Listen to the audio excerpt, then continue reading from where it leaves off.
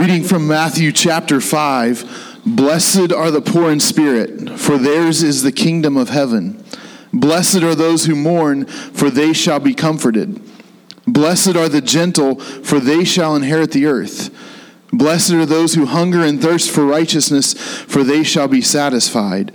Blessed are the merciful, for they shall receive mercy. Blessed are the pure in heart, for they shall see God. Blessed are the peacemakers, for they shall be called sons of God. Blessed are those who have been persecuted for the sake of righteousness, for theirs is the kingdom of heaven. Blessed are you when people insult you and persecute you, and falsely say all kinds of evil against you because of me. Rejoice and be glad, for your reward in heaven is great. For in the same way they persecuted the prophets who were before you. This is the word of God for the people of God. You can be seated. Thank you, Pastor Josh. I figured trying to read an extended section of Scripture may end up in a coughing jag, and I didn't think you wanted that. Amen? And so we'll get through this. I think it's just allergies, but it's been about a week and a half of allergies, and I am sick of allergies, if you know what I mean. Have you ever felt out of place? You ever been in a situation where you felt like you were completely out of your environment? Several years ago, when I was still practicing law, my boss's daughter got married, and they were Jewish, and she married a Catholic kid. And so it was a Jewish Catholic wedding. The priest was there, the rabbi was there. It was an interesting wedding, to say the least.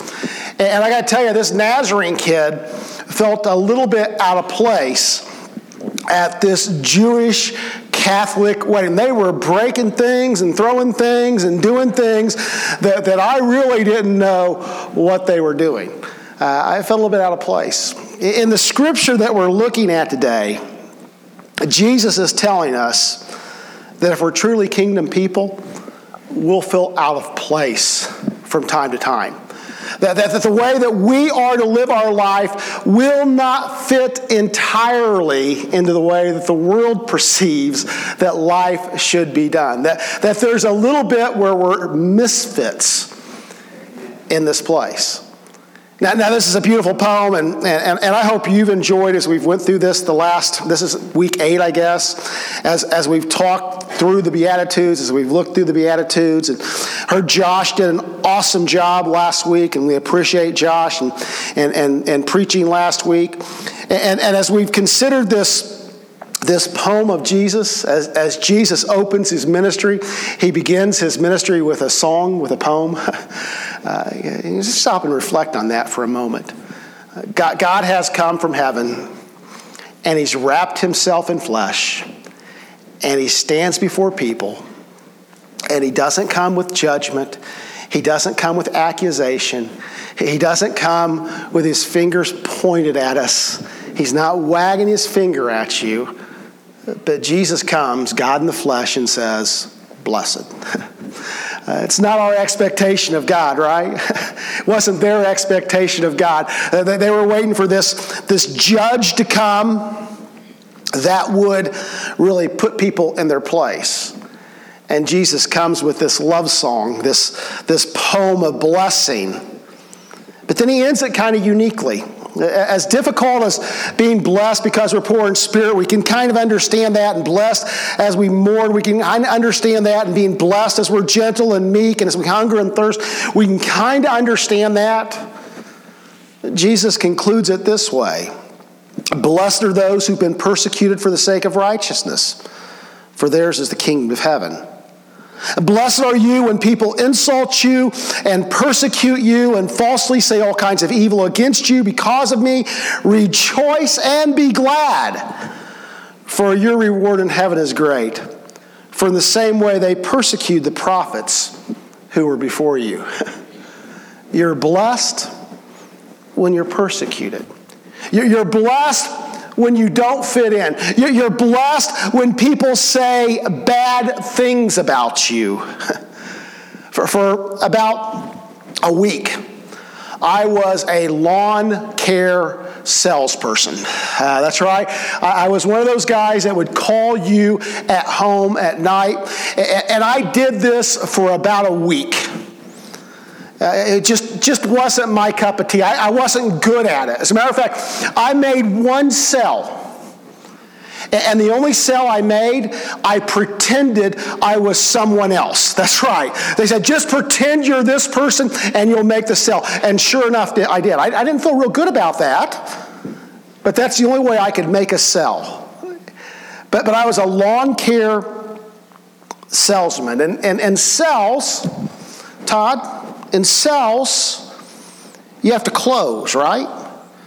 And so when you're closing your medication, you're talking about the good aspects, the positive things. And Jesus isn't closing here. He's not using some argument of why things will be easier if you live by the kingdom standards. As a matter of fact, Jesus is saying, listen, you'll be blessed because you won't fit in. You will be persecuted if you follow me. Now, just so you know, if you go through the ministry of Jesus, Jesus does this often. He does a miracle, and they don't say things like, hey, if you don't take up your cross and follow me, then you have no part. I mean, you got to take up the cross. You got to eat my body, eat my blood, drink my blood. And so Jesus has this habit of when it's time to close, he says, hey, by the way, it's going to be really hard. You know, in the church, I think sometimes maybe we hide that message a little bit. Can I tell you, if you follow Jesus, I'm not saying life won't be better, but I'm also saying that life won't be hard. That it's not always easy to follow Jesus. Amen? Anybody that's followed Jesus for a long time? When you follow Jesus, there will be persecution. You know, as we go through this, to be honest, to be blessed in being poor in spirit, I can kind of get this understanding. Okay, being poor in spirit is to empty myself, and to empty myself, that God has to fill me. Okay, I can see the end game there. I can see how that relates. But blessed are those who mourn. When we're broken for our sins and the sins of the world, then God can comfort us. I can see that. Blessed when you're gentle or meek, when I submit myself to God. Okay, I can rely on His strength. When I'm hungry, when I'm thirsty, God will fill me. Okay, that makes sense. When I'm merciful, I can receive mercy. Okay, that makes sense. When I'm pure in heart, when I operate as a son of God, when I'm a peacemaker, when I'm a shalom giver, when I bring the wholeness that God promises, that I'm the Son of God, that all makes sense. You know, it seems like Jesus is going somewhere, the blessing of being kingdom people. But then the last one's different. I got to tell you, the last one I struggle with. Because as a kingdom person, I see what God has to offer, and I see that it's better, and yet we live in a world that does not accept it. Yes, in a lot of ways, as Jesus is moving us through this, it doesn't fit together completely, or at least not to me. When I was at Trenton, we had bats. That's right, bats. Of all the problems a church can have, bats is one of the worst ones. Nothing breaks up a youth service more than a bat dive bombing kids, okay? I'll just tell you. Josh, you in here, if you've never had a bat dive bomb kids, you've never had a problem. And so we had bats. And you know, bats are protected. Did you know that? Bats are protected animals. Why you would protect rats with wings, I don't know. But they were protected, and so you can't just shoot them. You gotta move them.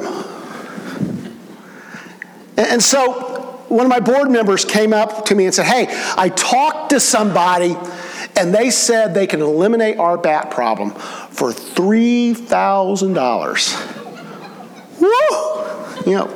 Praise Jesus. So I brought the guy in, and the $3,000 was only for the evaluation. To remedy the solution was at least another $30,000. And so as far as I know, they still have bats. There's a little bit of this in what Jesus is doing. We can understand and it looks good, but then when we get to the end, we need to understand that as we're part of his kingdom, you can be poor in spirit, you can mourn, you can do all these things, you can be hungry, you can be merciful, you can be gentle, you can be pure, you can be a peacemaker. You're blessed when you're part of the kingdom. Oh, but by the way, when you do these things and you're fully part of the kingdom, you will be rejected. The world will have none of this. The kingdom runs counter to the world. So, Pastor, we live in a Christian society now. Can we all laugh together? Do you realize that to fully live in God's kingdom still runs counter to the world? The expectations of the world, the desires of the world, it runs contrary to God's desires and God's kingdom. And it was the example of the early followers of Jesus. And the Gospels, the Pharisees seem to be the most significant place where persecution occurs. There's more conflict between Jesus and the Pharisees than anyone else. And the Pharisees are not the clergy. These are the traditional people. These are the lay people. And these are the rule keepers. And these seem to be the people that conflict with Jesus most. Last week we were at Portland First, and their pastor's a great pastor. He preached out of John chapter 9. And it just struck me as I read this. He was talking about atheists. Do you know you can be a religious atheist? You realize that, right? You can be very religious and still not be able to see God. Can I tell you, one of the greatest fears I have in my life is that I become a religious atheist. That I know all the traditions, I know all the things to say, I know all the things to do, and yet there not be real faith within me. The Pharisees were religious atheists. God wasn't Lord. They couldn't recognize Jesus, and they conflicted with the disciples. As they grew nearer to Jerusalem, the priests and the Sadducees become more important. This is the real power. And these are the people that had the power to have Jesus crucified. In John 11, we read this. Lazarus has been risen from the tomb. And John 11, 45 through 50 says this. Therefore, many of the Jews who came to Mary and saw what he had done believed in him. Lazarus is raised. People are believing. Pretty good, right? But some of them went to the Pharisees and told them the things which Jesus has done. Therefore, the chief priests and the Pharisees convened a council and were saying, what are we doing? For this man is performing many signs. If we let him go on like this, all men will believe in him, and the Romans will come and take away both our place and our nation. But one of them, Caiaphas, who was the high priest that year, said to them, you know nothing at all, nor do you take into account that it is expedient for you that one man die for the people, and the whole nation not perish. Why do they react in that way? I mean, for goodness sake, Jesus brought a dead man to life. And yet they react in this way. They don't celebrate. They don't embrace him. Why? Because Jesus threatened their way of life and their influence. In the book of Acts, persecution is driven less by the Pharisees. In fact, the Pharisees are mentioned only 4 times in the book of Acts, and it's mainly in a positive way. Paul is a Pharisee, and he's a persecutor. But Gamaliel speaks on behalf of the disciples in Acts 5:34, and he's a Pharisee. Acts 15:5 says that Pharisees were part of the early church. In Acts 23:6-9, these are the group of people. The Pharisees begin to argue with Paul when he mentions the resurrection. When Paul stands before King Agrippa, he mentions in a positive way, hey, I was a Pharisee. And so in the book of Acts, there is a shift, and it's less the Pharisees who are driving the persecution and more the Sadducees and the clergy and the establishment. Acts 5:17-18 says, but the high priest rose up along with all his associates, that is the sect of the Sadducees, and they were filled with jealousy. They laid hands on the apostles and put them in public jail. So what caused the Sadducees' wrath? Did you ever wonder that? I mean, Jesus was doing miracles and causing blind people to see. And there's this story of the resurrection and all this hope, and yet there's wrath directed towards them. Now, of course, the Sadducees do not believe in the resurrection, and that is why they are... Oh, you guys need to know that. That is why they're so sad, you see. Okay? You'll never forget that now, will you? So there's a little bit of that. Jesus is teaching something completely contrary. But there's more than that. See, this new kingdom upset their status quo. Jesus is calling for a new allegiance, and it's no longer about them and their power. Now as the gospel moves, the way becomes part of the Roman Empire, and it's the way versus Rome, and the way Jesus uses, and it's genius. Jesus uses the same language of Rome.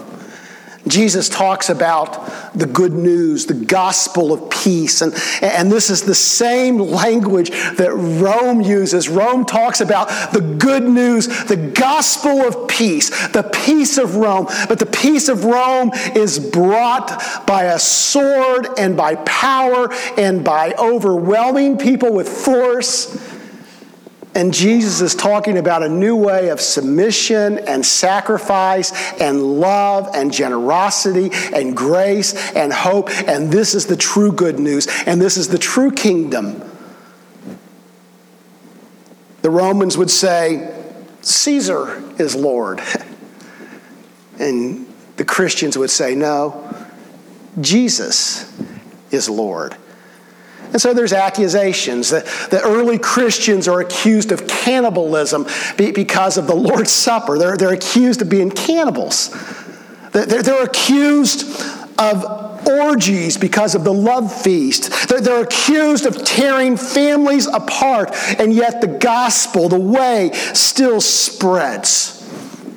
Eventually they begin to tell the early Christians, listen, you can do what you want, but in public, you have to pledge allegiance to Caesar.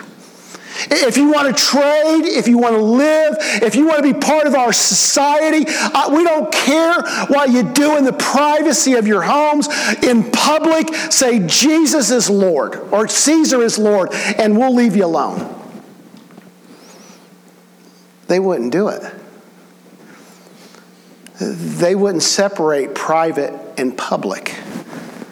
See, the problem with the early church was not this private confession they had, but it was their unwillingness to subject themselves to the public confession. Their public confession had to be the same as their private confession. And so they cast them out of the markets, and they persecuted them, and they killed them, and they put them in prison, and they beat them. all because they wouldn't in public say Caesar is Lord, but in private say Jesus is Lord. It's still the same, by the way. The world does not mind our private confession of Jesus as long as our public life conforms to the world's standard. As long as when you're in public, you live to their standard, they could care less what you do in your homes and what we do in this church. But it's when that private confession becomes public that we find ourselves in opposition to the world. Now, the truth is, we're not being killed. Nobody's preventing you from buying or selling.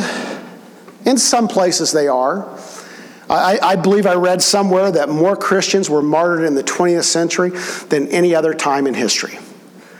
But that's not happening here and now, right? We can acknowledge we're not being beaten for our private or public confessions of Jesus. In fact, this is how far we've went. We would count it as persecution if they removed our tax-favorable treatment. Right? We'd say, oh man, we're being persecuted because the church has to pay property taxes. Can I tell you, in the early church, in the early days, they did far more than remove tax-favorable status. Living kingdom standards still places us in opposition to the world. So what lies ahead if we truly sell out? Jesus didn't sugarcoat. He didn't promise something he couldn't deliver, and we shouldn't either. Passionate followers of Jesus create a reaction because his kingdom upsets the world's corrupt system. There was a kid that went to he went to my brother's church at Vandalia, and he was a good basketball player, and so he went to Bowling Green, which I think was a MAC school then, and he was playing basketball, and he was 6th man of the year as a freshman at a MAC school. He's a 6'7" kid. That there's some future in that. As a freshman to be the 6th man of the year in the MAC conference. And after the season was over, the coach called him in the office and he said, "Hey, Jay, what's your priorities?" And Jay said, "Well, probably God, family, school, and basketball." That's pretty good, isn't it? Nothing wrong with that. I think that's about my priorities. Basketball's about 4th, yeah. That was a joke, by the way. Yeah. Can we get a laugh track so they'll know? And the coach said, "No, that can't be your priorities. Your priorities, Jay, have to be basketball, basketball, basketball, basketball." Jay quit Bowling Green and went to Mount Vernon. I was proud of the kid because God was going to be priority in his life. So you'll face people in your life when the kingdom is first. They'll challenge you for that decision. What about you students? What would happen? And I know I've got a 17-year-old son, so I know exactly. I can remember being a teenager. What would happen if you were to move from the table with the popular kids and go sit with a forgotten kid? What would your friends say? What if you were to say, "Listen, in this moment, I don't care what anyone else says. I'm going to practice mercy"?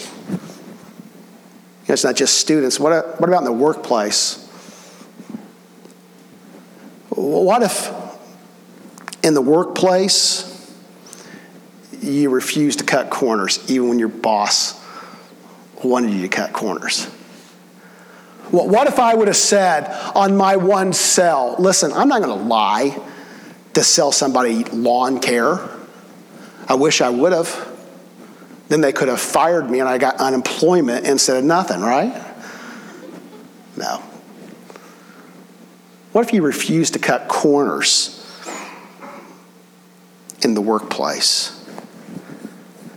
Jacob's Well, which is a church in Kansas City, their house band has a song called Words to Build a Life On. We even talked about maybe doing it through this series. It's kind of a different song, and it's about the Beatitudes.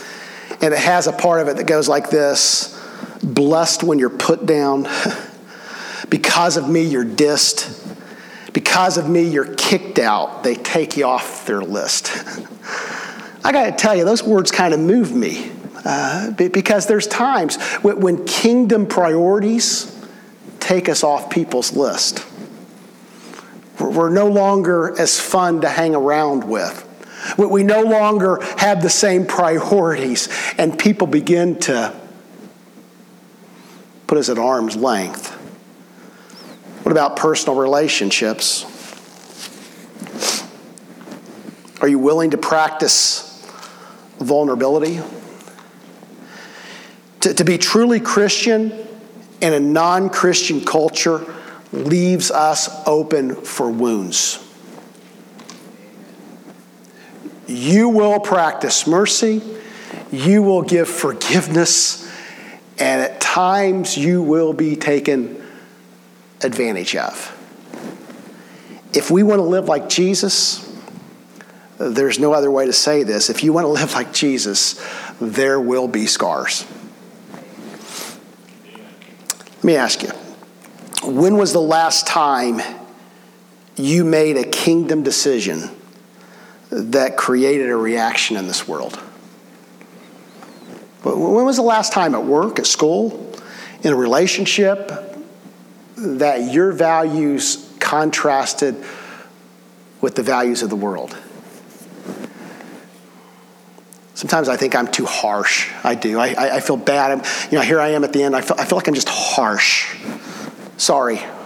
Am I harsh? Yeah, sometimes. But the reality is, the church in many places is not much different than the world. The same problems we have in our neighborhoods are the same problems we have in our churches. And I think the problem is we allow the world to set our agenda and not God to set our agenda. All heads bowed, all eyes closed. Let's take a couple minutes and just reflect where you're at, the decisions you're making. Are there things you need to let go of? Are there things you need to let go of in your work, at school? And then I'm going to close us in prayer. Right now, as we're reflecting, think about your public life, your life at school, your life at work, those obligations you have. What are your priorities in fulfilling those obligations? Do they reflect kingdom principles? Or do they reflect principles of this world? Lord, help us as we live our public lives to be mindful of your agenda in our life and to follow it. May we not be afraid of what others might say, but Lord, may we be willing to do whatever you call us to do. Think about your family now and your home life and your neighborhood.